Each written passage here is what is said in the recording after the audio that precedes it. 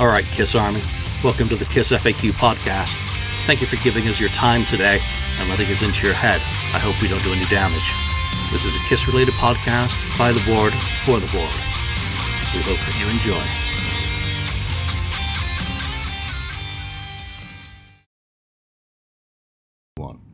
Welcome to episode 302 of the KISS FAQ podcast. I'm your host, Julian Gill. Today I'm joined by Daniel Wees on the board.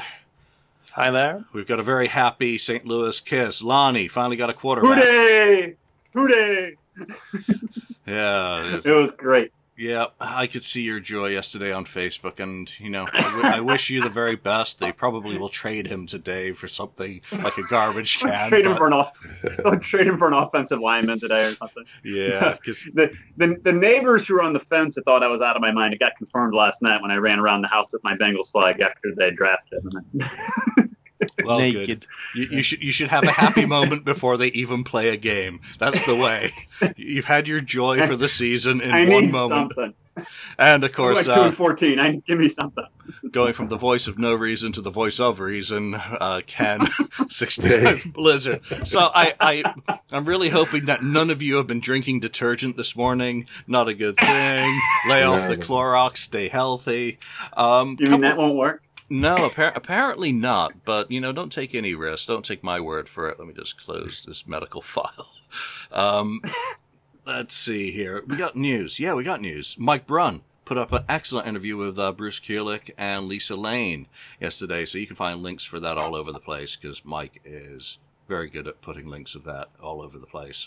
But do check it out. Very fun. Also, yesterday, Ken Sharp did a Starving Artist acoustic set on Facebook, and he pinged me and said, hey, check it out when I do it. So I tuned in, heard one of his new songs, which I really dig. But then he dedicated a rendition of Mr. Make-Believe from Gene's solo album, which is absolutely cool. So I put up a video of that on the FAQ feed. And he's recording an album at the moment, or trying to record an album. So check out his catalog, chuck him a few pennies or dollars if you can, as he's an independent musician like Mark, and I always like to support musicians, especially ones who have such a strong KISS connection like Ken does, and all that he's done for the community. All right, so how's everyone doing? Everyone ready for some, we're going to go with a Lonnie topic today, so get things kicked off with that.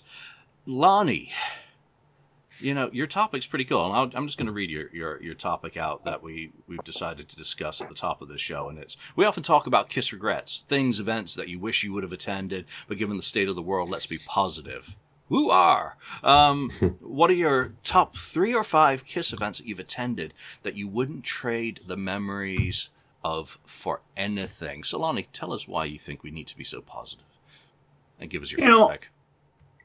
Obviously, I think we need to try to stay positive with everything that's going on in the world, and there's so much negativity and uncertainty surrounding the world right now. So let's give our listeners some positive news and some positive vibes. Let's talk about some good things. We often talk about KISS regrets, or I hate this album, I hate that song, or let's try to do something uplifting given the state of the world. So that's why I wanted to do that. And so I was thinking about, we often talk about regrets. So let's think about things that we wouldn't trade for anything. There's memories of seeing the band, or expos you went to and you got to meet a certain member of the band, and how it just confirmed all your thoughts about him, that man, it really is a down to earth great person. So or concerts you went to, like you went on a road trip and bonded with either one of your best friends, or met one of your best friends or something at a KISS event. So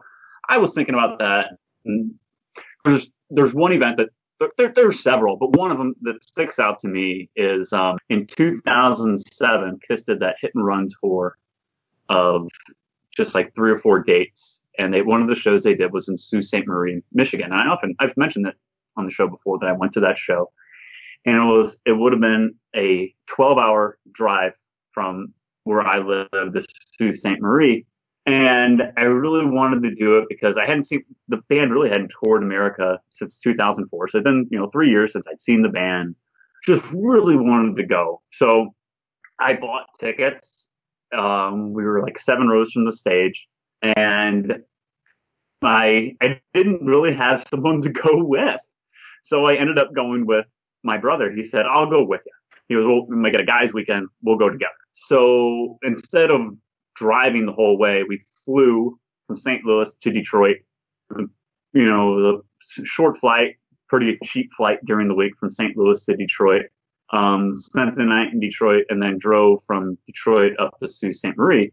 It was really, scenic drive up through Michigan, in the summertime. And, we got there and we got to see the band. It was great. Go look at that set list. It's fantastic what they play. Just some really classic Kiss. And from there we went, and then the next day we went and looked at the Soo Locks, where a lot of these massive ships dock outside the city. And we went to a Detroit Tigers baseball game the next before I was just fantastic. One reason why that show really stands out to me is because it was the first show of that little four date tour. And now when you go see a show, you know what the set list is going to be. And I had no idea, what they were going to play from song to song to song. It was just a surprise all night. It reminded me about being a kid and going to a concert and seeing a show that you didn't know what the next song what's the next song they're going to play.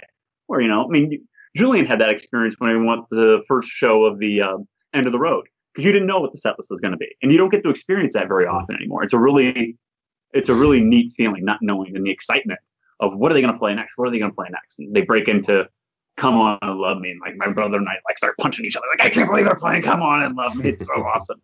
So, but going to that show with him, and I go to most of the Kiss shows I go to are either with my wife or with him. He's, but that experience of going with him and bonding with him was just, I'll never forget that show forever. It's like one of my highlights, period. Nice. What a wonderful story. In the middle of that, your Wi-Fi in honor went all Canadian as well. So that was I'm great. I'm on Wi-Fi. I'm not as much trouble as I give Mark is perfect. Daniel, how about you?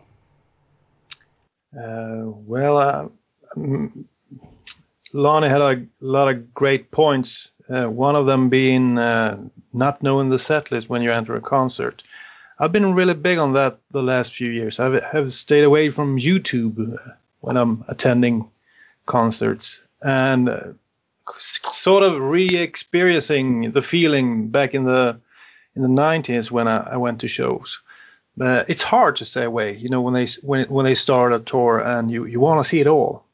But last time they were here actually last year, I was in Norway and saw a show, and I managed to stay away most of the time from the internet and YouTube, and I didn't really know what they were going to play. You guys gave away a few songs, of course, when we discussed from time to time. But I think that's a great point. Not knowing the set list is really important when you watch a concert, to me at least. So that was a great experience. But the best experience, I have to say, was the first time I saw Kiss. No surprise. It was the first time I attended a huge event, a big concert. And when you go with your friends, childhood friends growing up together, listening to Kiss, waiting to see them. You have to remember Kiss was here in 88, and then they didn't come back until the reunion tour. So I hadn't seen them at all. And then we went to the reunion concert, and it was awesome. And if you think back, I think it's hard to top the amount of excitement all around, the city, Stockholm. There were, masked men all over the place.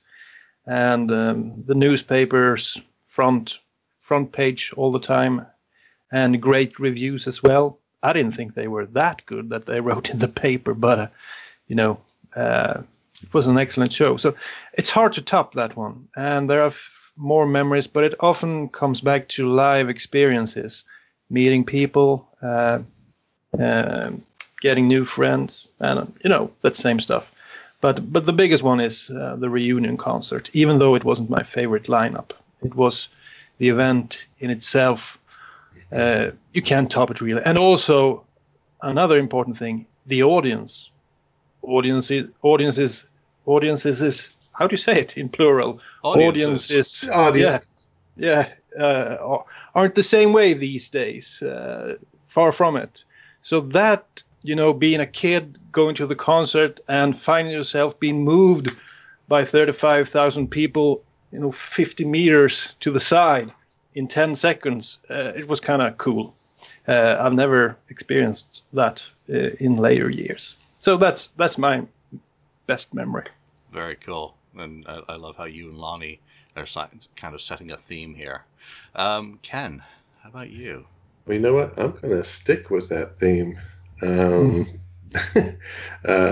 It's one of the best experiences. It would be, and what was the 28th anniversary yesterday, I guess, of the Kiss at the Stone club, the club in the club tour for just before the Revenge tour. They did the club tour, and the very first show of the club tour was in San Francisco at the Stone, a club called the Stone. And I was lucky enough to get a ticket to that. And the thing about that is, I didn't know what to expect either, except for I knew we had a new drummer, and this was the very first performance with Kiss. So Eric Singer was the new drummer, and it was cool seeing that. That was an experience, being crammed and like sardines in the club. All of us, sweaty bodies, rubbing up. It was it was pretty warm in there at the time in that club. It got pretty warm. And then the set list, like you were talking about, is the songs that they pulled out for it. And I just brought it up here. Like they played songs like Parasite, Strutter, just some songs that they hadn't played, plus the new songs, Unholy, Take It Off. They've also played Firehouse and I Stole Your Love. Yeah. I Want You. Mm-hmm. So these are a lot of songs, and plus some other that kind of semi-deep cuts. So I mean, there's 22 songs, and I came out after me and my buddy who I went with at the time. After we left that, we thought, man, that was freaking awesome. That was just an awesome, just blew me away. I mean, and there's no effects or anything going on. It's just them playing heavy duty hard rock right in front of you, and that was fantastic. The other thing about it too was cool is, the album hadn't come out yet. We just saw the Unholy video. So what happened is, when we're walking in, there's a long line, and we're walking in, one by one. And once we got inside before the show started, they're playing music. I'm like, what the heck is that? I hear, that's Gene, but I never heard that song before. And it was, Thou Shalt Not was playing at that time. So at that time it was playing the second half of the album. And I was like, holy crap, this is good. I'm like, I'm really excited, even more excited about the album after, even Unholy got me excited, but after hearing more, I was like, oh man, this is going to be great. So that was one of my favorite experiences that I would want to, Yeah, that set list was magic. It was like the Hot in the Shade tour on steroids. Exactly. Yeah. It was you very left off the the wimpy songs from Hot in the Shade and added a few rockers. Yeah, there's no I think Forever it was great on there or anything. They just they blew through it. I mean, It was just one rocker after another. Yeah. And like 1973, they were back in leather in a club. Just relying on the power of the music. Full circle. Yeah. So, full circle. Exactly. I mean, because the Hot in the Shade tour obviously was fantastic, but those club dates that they did for Revenge were, beyond superlatives. Hey, I'm back. Nice of you back to join us. Well, we've got my mine, I think for now, is my favorite memory because it's fresh and it's recent and it continues in the same theme of everything that Daniel, Lonnie and Ken have already spoken about, concerts and going to one. And it's this year's End of the Road tour in Oakland. And it's not just the fun stuff that happened before. It is the show and only the show. Obviously, I'm there with friends, front row, and the guy on one side of me is on the screen here, and the guy who's on the other side of me, I'd never met in my life, but he was just so much fun throughout the whole show that it was impossible for it not to just seep in. Security in front of us was really cool, but being front row, putting the camera away, putting other devices away, just letting the show and the moment envelop you, and to really appreciate the majesty of the performance, and making eye contact with Paul and Gene and Tommy and Eric as well during the show, just letting go as well. And I was just going nuts pretty much for the whole show, which I'm not generally a wild animal at a show, but front row that day, just magical. And if that was my last kiss, what a hell of a last kiss it was, because those memories of the joy of the performance, of the experience, of everything that was wrapped up in it, heading home on Bart and just being so kind of jazzed by the whole thing. I didn't come down for days, and to have really laid off the beer as well for the show and just got to enjoy it without any of that, just absolutely made a massive difference in my appreciation of the show. After having seen, several dates during the tour, for it to be as fresh and as vibrant and invigorating and as exciting, wasn't bored for a moment. Loved every single second of that show. I wish anyone who's gone to a concert could have that feeling. Wish you could put it in a bottle, sell it, that feeling. This is my ultimate Kiss experience drink. Yeah. Comes with rose-tinted But glasses. isn't that a bottle of beer? No. Doesn't come anywhere near those feelings. You can't find a substitute for that, as you've said by your experience, as Lonnie has by his, and as Ken said by his. There you go. Everyone's gonna start playing with that damn feature now. Wait, am I there? Where was I? I was trying to see. I can't remember where I was. Let's see. Oh, is it too high? I think it got cut off on that picture. There you go. That's anyway, fair enough. That was that was super fun. All right, Daniel, let's go back to you for your second. Well, it's hard to top that one, and I mean, it's in the same realm, so to speak. It's live concerts and being surprised again. So I really have to give a shout out to Gene's solo tour that I went to. I mean, for years, I remember we were talking about what we wanted to see from a Gene Simmons tour, not thinking it would ever happen. I remember us going through set lists and giving suggestions.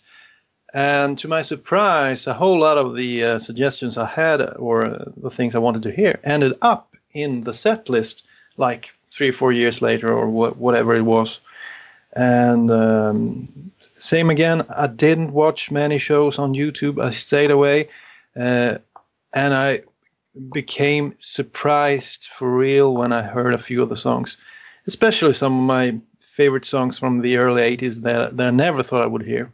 And I didn't put away my camera, but I filmed myself. I think that's even better to have as a memory. Instead of filming the band, everyone's filming the band.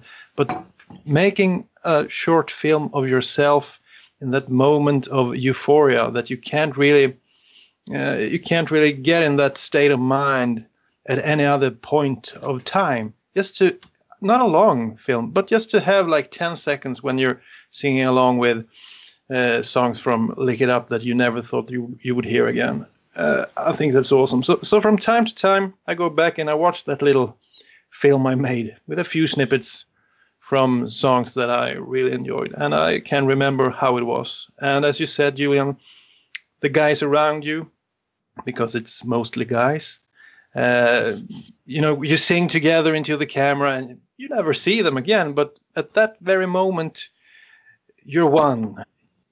We are one. You feel like, I've never been religious, but that's the closest thing to it. I get the feeling of unity and believing in the same thing, of all of your heart. It might seem real silly to some people, but to me it isn't more silly than believing stuff that was written 1700 years ago or so. So I think it's awesome. It all comes from the same root. It's tribalism. It's believing in a common thing. It's standing for the same beliefs. So it's the same. It's just on a different level. So, but it's all from the same root. Ken, what about you for another one of your picks? Another pick would be probably, excuse me, I would say the Gene Simmons Vault experience. He's always been, the favorite since the beginning, and then being able to go down there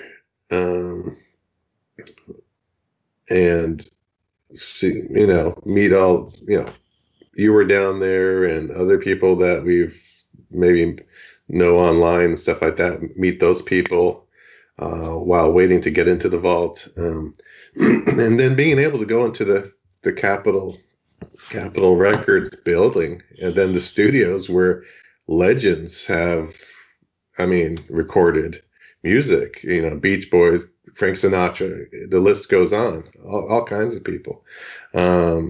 And then finally getting in there, and you're just in there and with your partner, your one guest, and you get that one-on-one time and to have a little chat.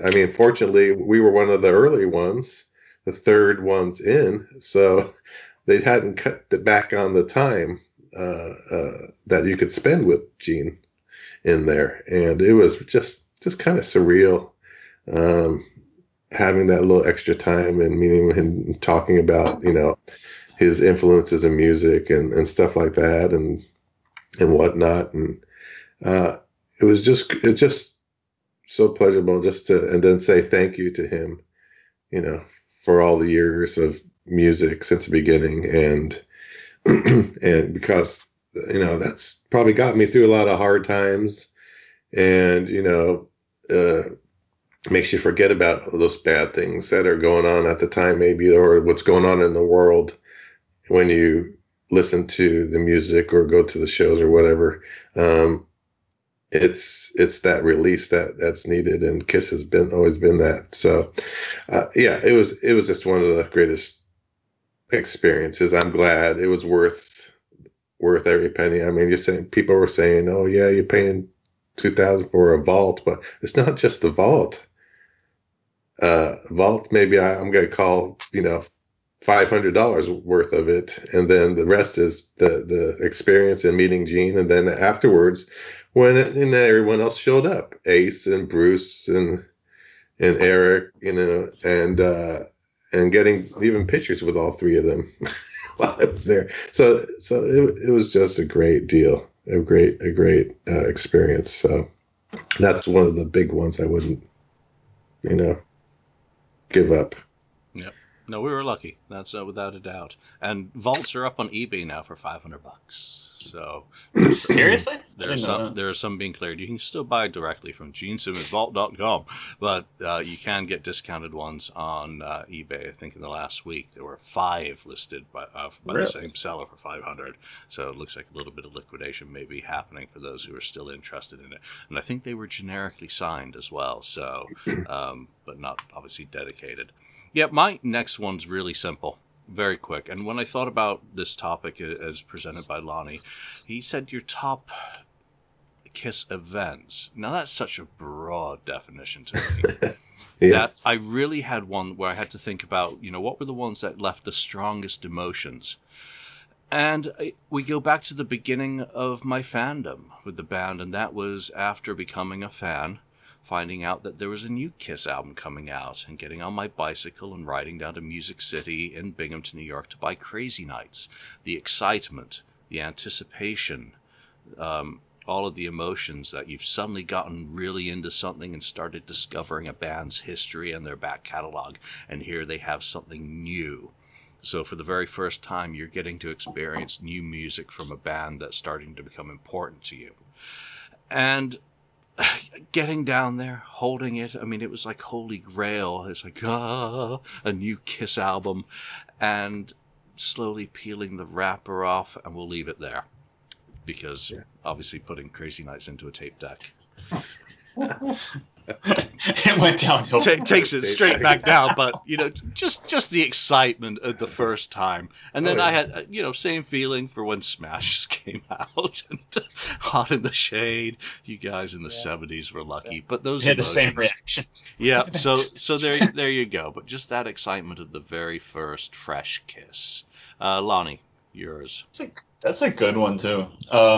Makes me want to almost change my pick, but I'll stick with what I originally had, and that was, there's so many good concerts, and I go back to like with what Daniel said, like when he saw him on the reunion tour. That was the first time I saw him. Was on the third show of the reunion tour here in St. Louis, and that was amazing. That's up there, but I think above that is when I saw him on Rock the Nation tour in St. Louis in 2004.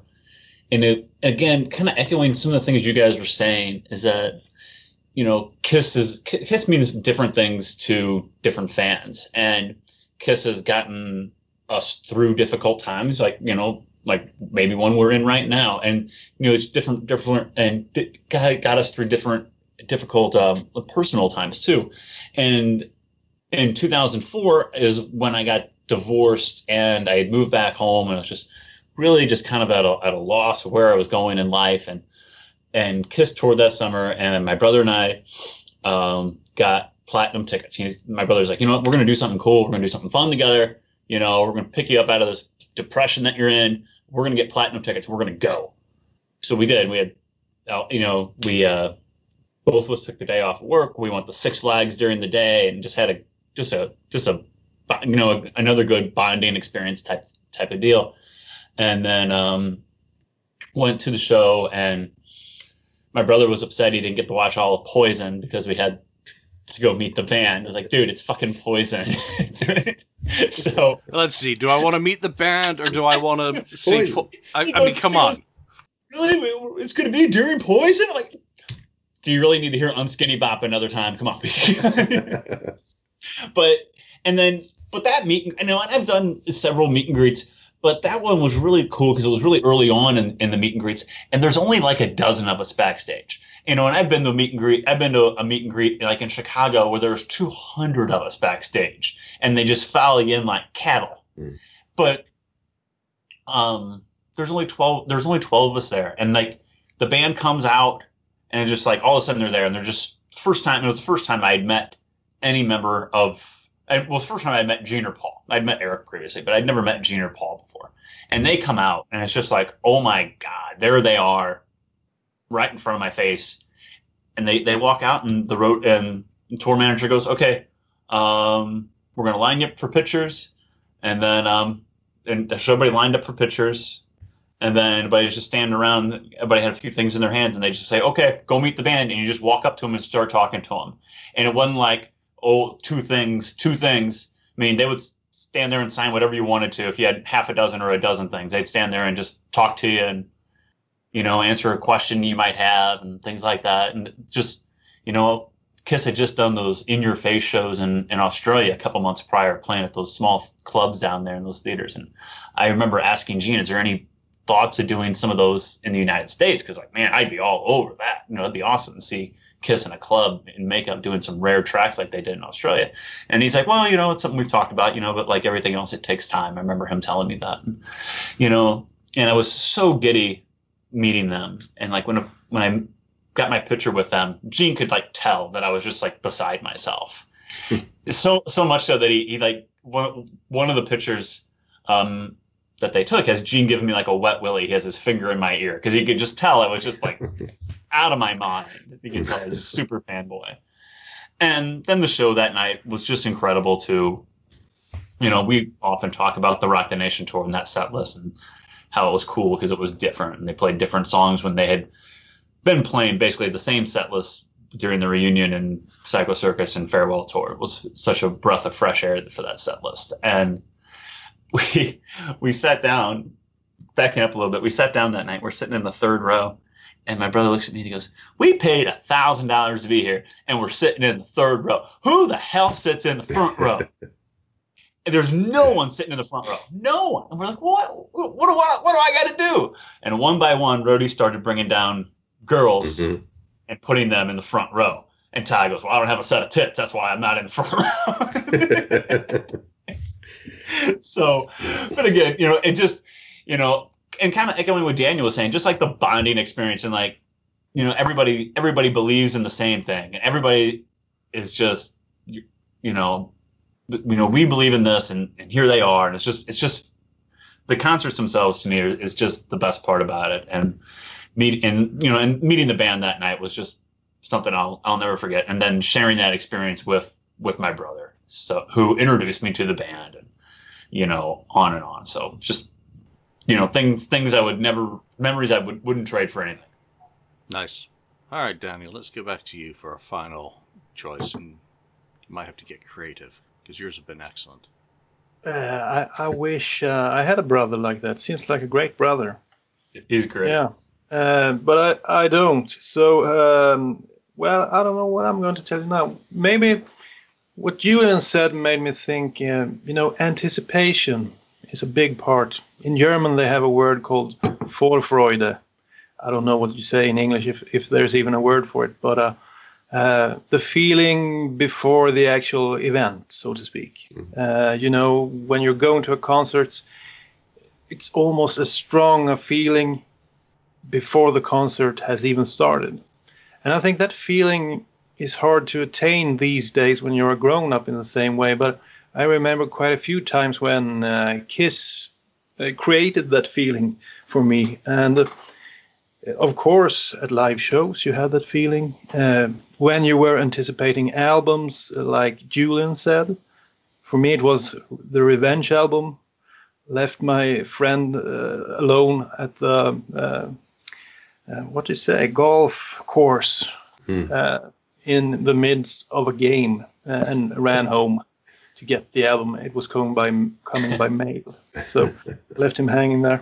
But I would like to give a shout out to persons that meant a whole lot to me during the mid 90s, when news were slow, didn't really happen much. At least here in Europe, you had the short tour of the UK in '92. I missed that one, and then there weren't a whole lot of Kiss events here before the reunion. But there was one thing that always got me this feeling of, this Vorfreude, anticipation feeling, and it was the Kiss magazines. The guys who spent time on creating these beautiful Kiss magazines, like Kiss Firehouse from Canada, I got that one, and Strike magazine from that Italian guy. And I remember getting one of those in the mail and reading it maybe twice at least, and getting news, because the internet had just started. When the Kiss Asylum and Kiss Otaku, or whatever, however you pronounce it, when they started, you didn't really need the magazines in the same way. But before that, before the internet started, those magazines were gold. I mean, getting those, and some of, I actually still to this day buy them when I see them on the Swedish equivalent to eBay. I have this sort of a rule: I can't spend more than $20 on a Kiss thing, because I'm a grown up and I have children. I have to,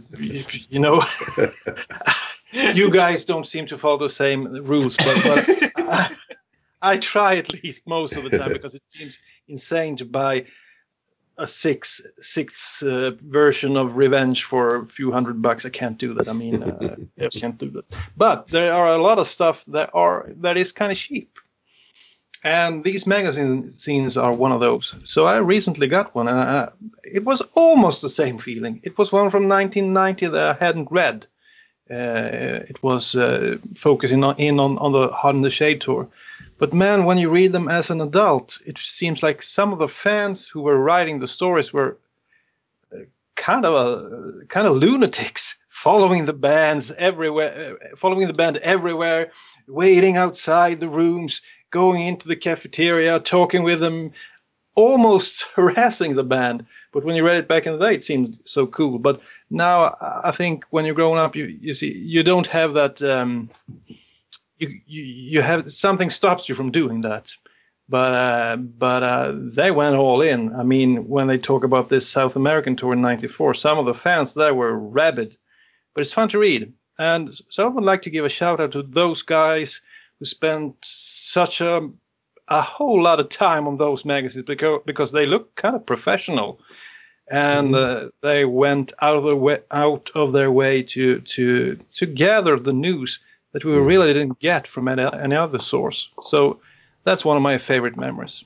Yep, and without them, I wouldn't have been able to do the original Kiss album Focus, because so much of that was just kind of quotes mined out of all of the efforts that the likes of Nico or Ron Roxburgh or God, I mean, endless list of people. I mean, one of Ken Sharp's books was on fanzines, which is a really great kind of tribute to the work those guys did.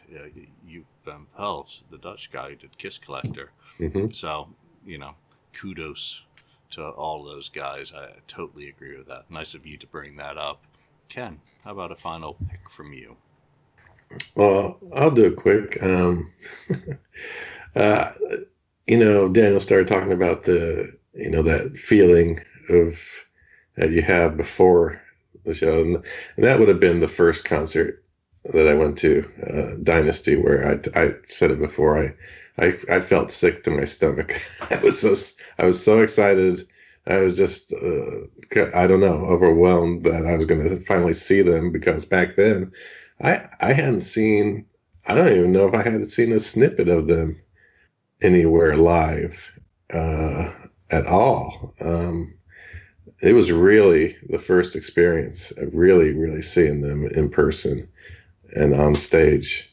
Because I didn't know what to expect. I saw all the pictures with the fire and them on stage with guitars, and then of course there's the live too, and so on. But to actually be there and actually see it happen, I was really excited on that one.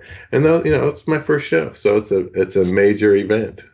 Finally getting to see them for the very first time, and I had to wait a couple of years because I started getting into them in '77, so it was just 2 years, but it was November '79, and it was just, again, mind-blowing and fantastic and superhero-ish kind of stuff, which was cool, and the effects and just the crowd. I don't know. I was just entranced the whole time on what was going on stage, and nothing else around me really. I know people were, I was with, I think one of my sisters and a few other friends, and I just remember, man, I just totally into it. So that was a huge experience that I'll never forget. And I don't know. I don't know if I've ever been that excited, at least before something like that. That was pretty exciting. You don't have the urge to puke because you're so excited too often, huh? Yeah, I mean, I didn't even care that the line went all the way around the freaking building. Yeah. And then we were so far back. I didn't care. I mean, once we got in, we got a pretty decent spot on the floor. That's the great thing about all these picks today, is they're really not anything that you can ever go back to. They're those moments in time. They're kind of the chapter bookmarks in your life story, because they stand out for various reasons. And there's so many other ones with family and school and life and everything that are those bookmarks as well. But these are the musical ones that go. I'm going to let Lonnie have the last pick because it's his topic, but I'm going to do my final one first. And it's all about people. It's so easy to talk, I could easily go and cop out and pick, the Peter Criss Cat Club again, in New York as one, just because of everything that was wrapped up in that. But I really wanted to approach Lonnie's topic a little bit differently than I usually think about things. But I come back to the same thing, really, and it is people. The first time I ever attended a Kiss Expo was the Indianapolis Kiss Expo in 1999. I believe it was ESP that year.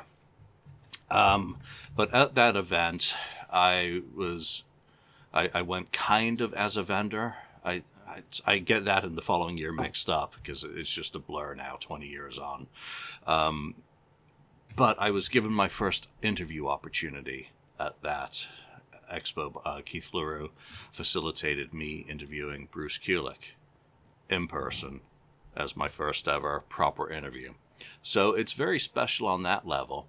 It was very special on the level of meeting people like Dale Sherman, meeting fans and all of that, congregating for the first time at an expo and seeing what all of the magic was about that I'd heard about, that I'd read in fanzines, but actually getting to experience it. And that really was kind of towards the end of the heyday of the Kiss Expos before they kind of changed.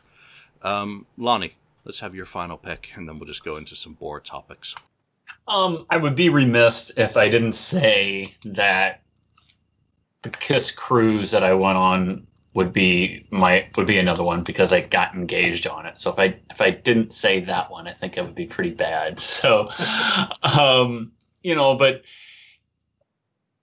I went on the second Kiss cruise and seeing the band unplugged, in that setting was really cool. And again, not knowing what they're going to play, and the crowd chanting Mr. Speed. Oh, well, we'll break in the Mr. Speed. It's like, man, that's really freaking cool. And again, like to echo what Julian said, it's not something that you can recreate, and it's a moment in time. Things like that happen, and they played Come On and Love Me, and they played Every Time I Look at You. It's like, man, it's just fantastic. Things you would never ever hear.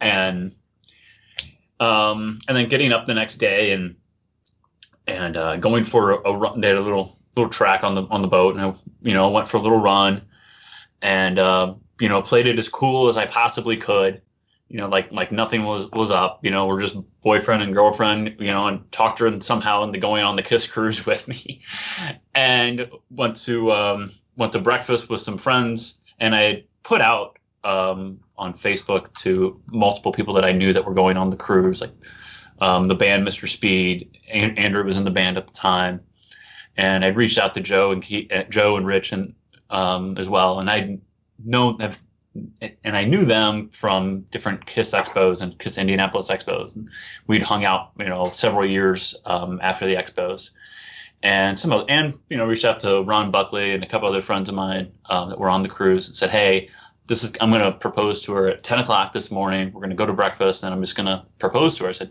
and if I could have some people there to take some pictures, to document it, that'd be awesome. And obviously everybody's like, yeah, absolutely, and I wanted to do it at a time when there was nothing going on, so there wouldn't be a conflict, like, well, I really don't want to do that because this band's playing at this time, so no, sorry, Lonnie, and you can totally see it. So we went to breakfast, and I'm nervous, obviously, so I went and got a Bloody Mary, had that.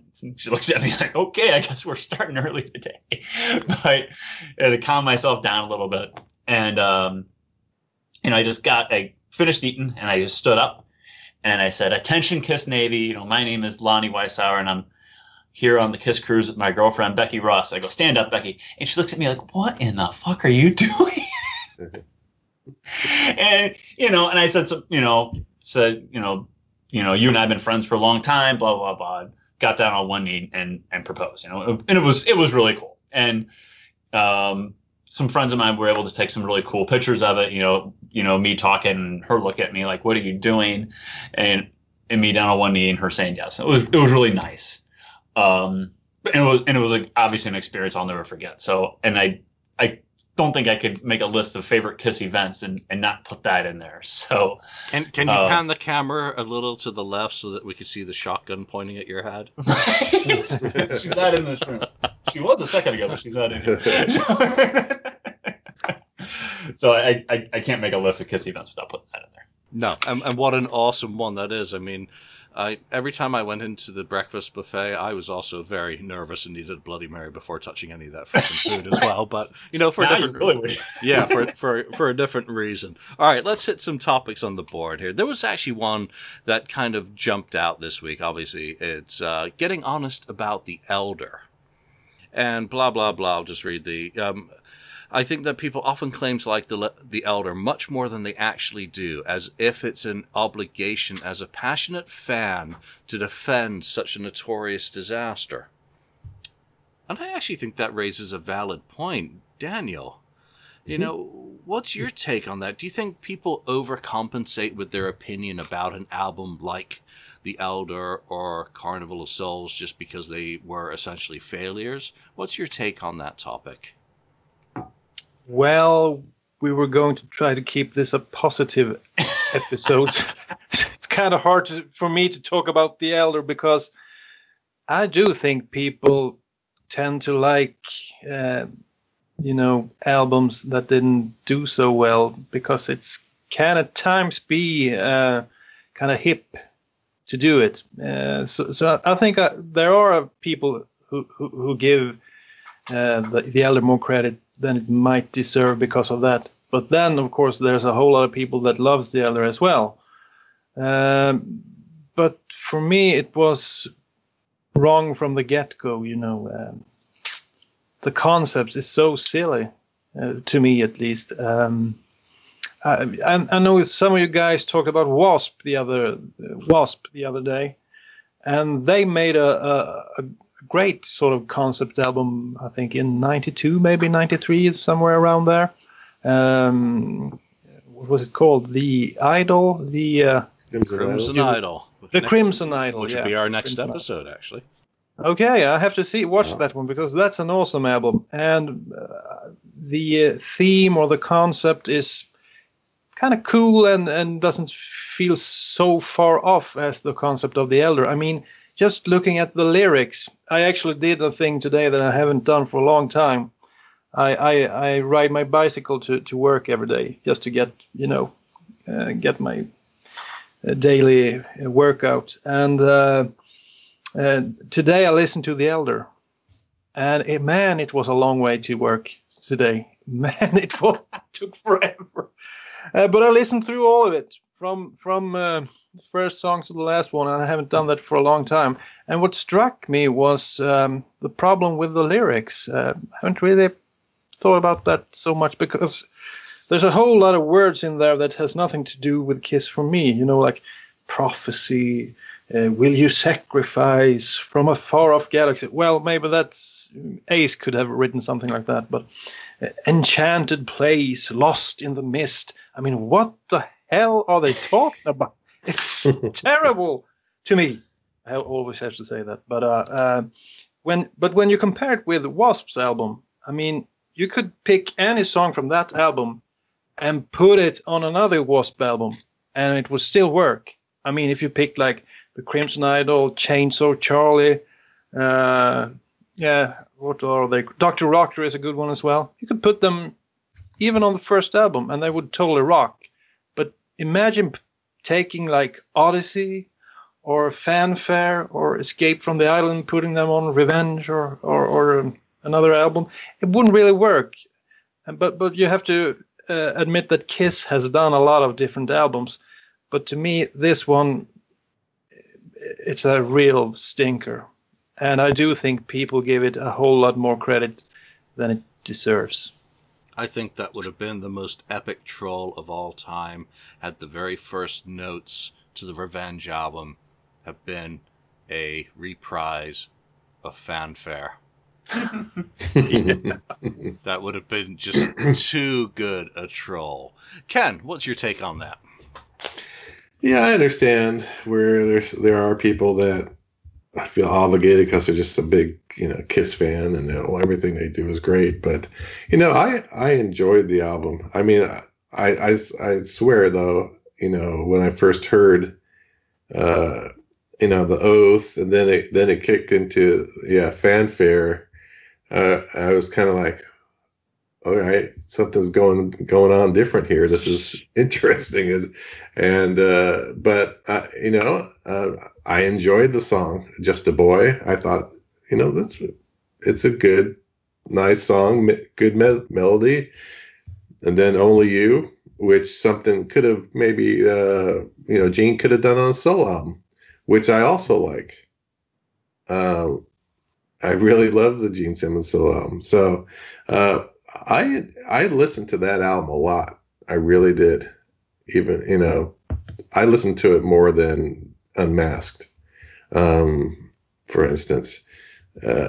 It was different, but I thought it was kind of a cool thing, and I enjoyed all the songs. I thought it was a solid album, even though it was not a Kiss, pigeonholed Kiss style rock and roll type album. It was a concept album. It was somewhat progressive album, right? So I enjoyed it. I don't know what it is on my list, but it's not at the bottom. It's probably might be around 10 or something, about halfway. But I do listen to it still, and it even to me, it still had an anthem on it with which is a great song. So I enjoy it. It's different. It was a nice one of those left turns that we've talked about before. I like it better than Hot in the Shade and other stuff like that, and Carnival of Souls. I don't stand up for Carnival of Souls. I like some of it. I like mostly Gene stuff on there too, but it is what it is. But yeah, I understand that there are people out there that they just feel obligated. Yeah, they didn't like it when they first listened to it, but that's the way with some other music too. I may have not liked something. I know for a fact that I've gone back and listened to other music that I thought was crap back in the 70s, for instance, and then now I listen to it like, you know what? This is actually pretty good. So you can change your tune too, your taste in music as you grow older. Yeah.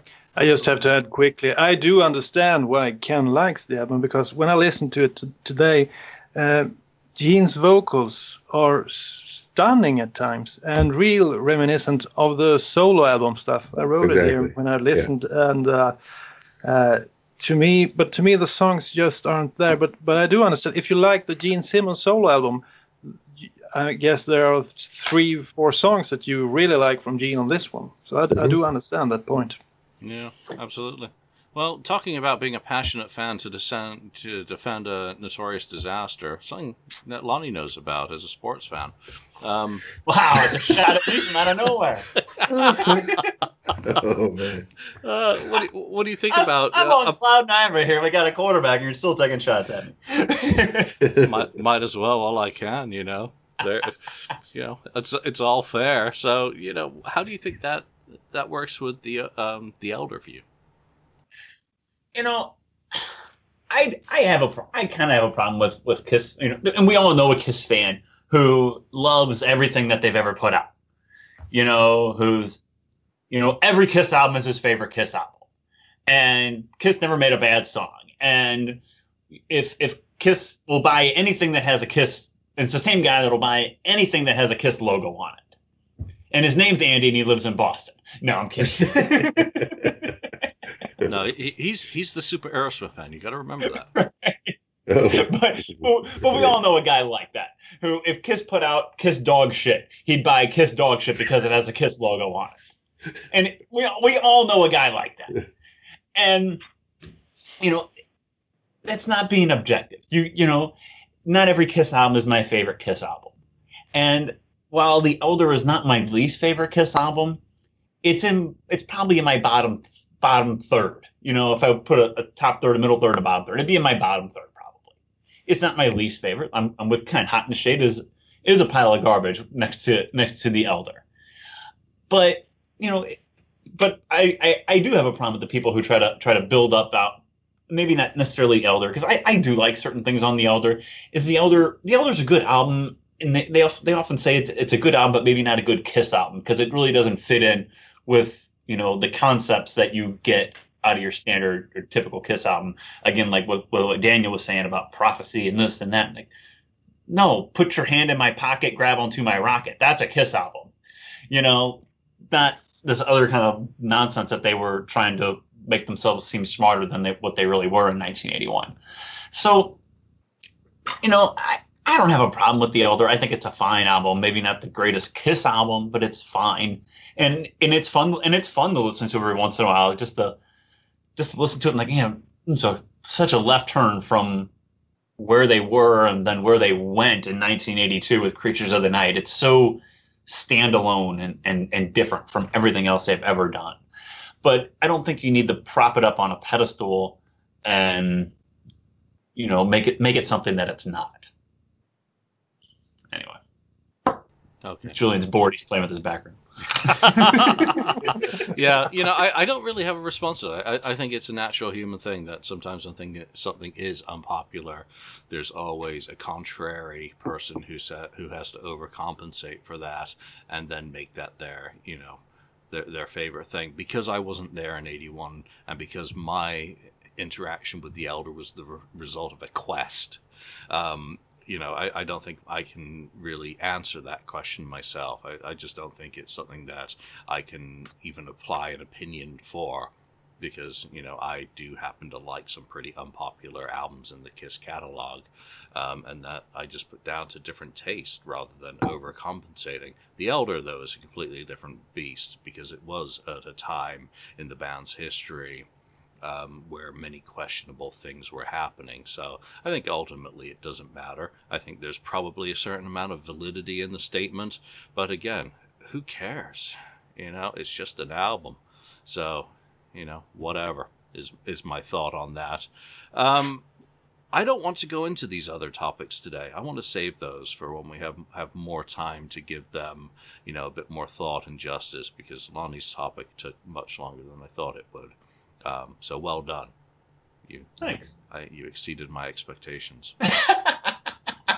You set the bar low. It's not that hard. No, I'm actually very shocked. I often think that these are similar to topics that we've done before, but we approach them in different ways, even though they are similar. Now Ken's getting in on the action. Yeah, these shows are going to get interesting now that someone's definitely going to be lining up some very inappropriate images to be flashing up on their screen. I can just see that happening.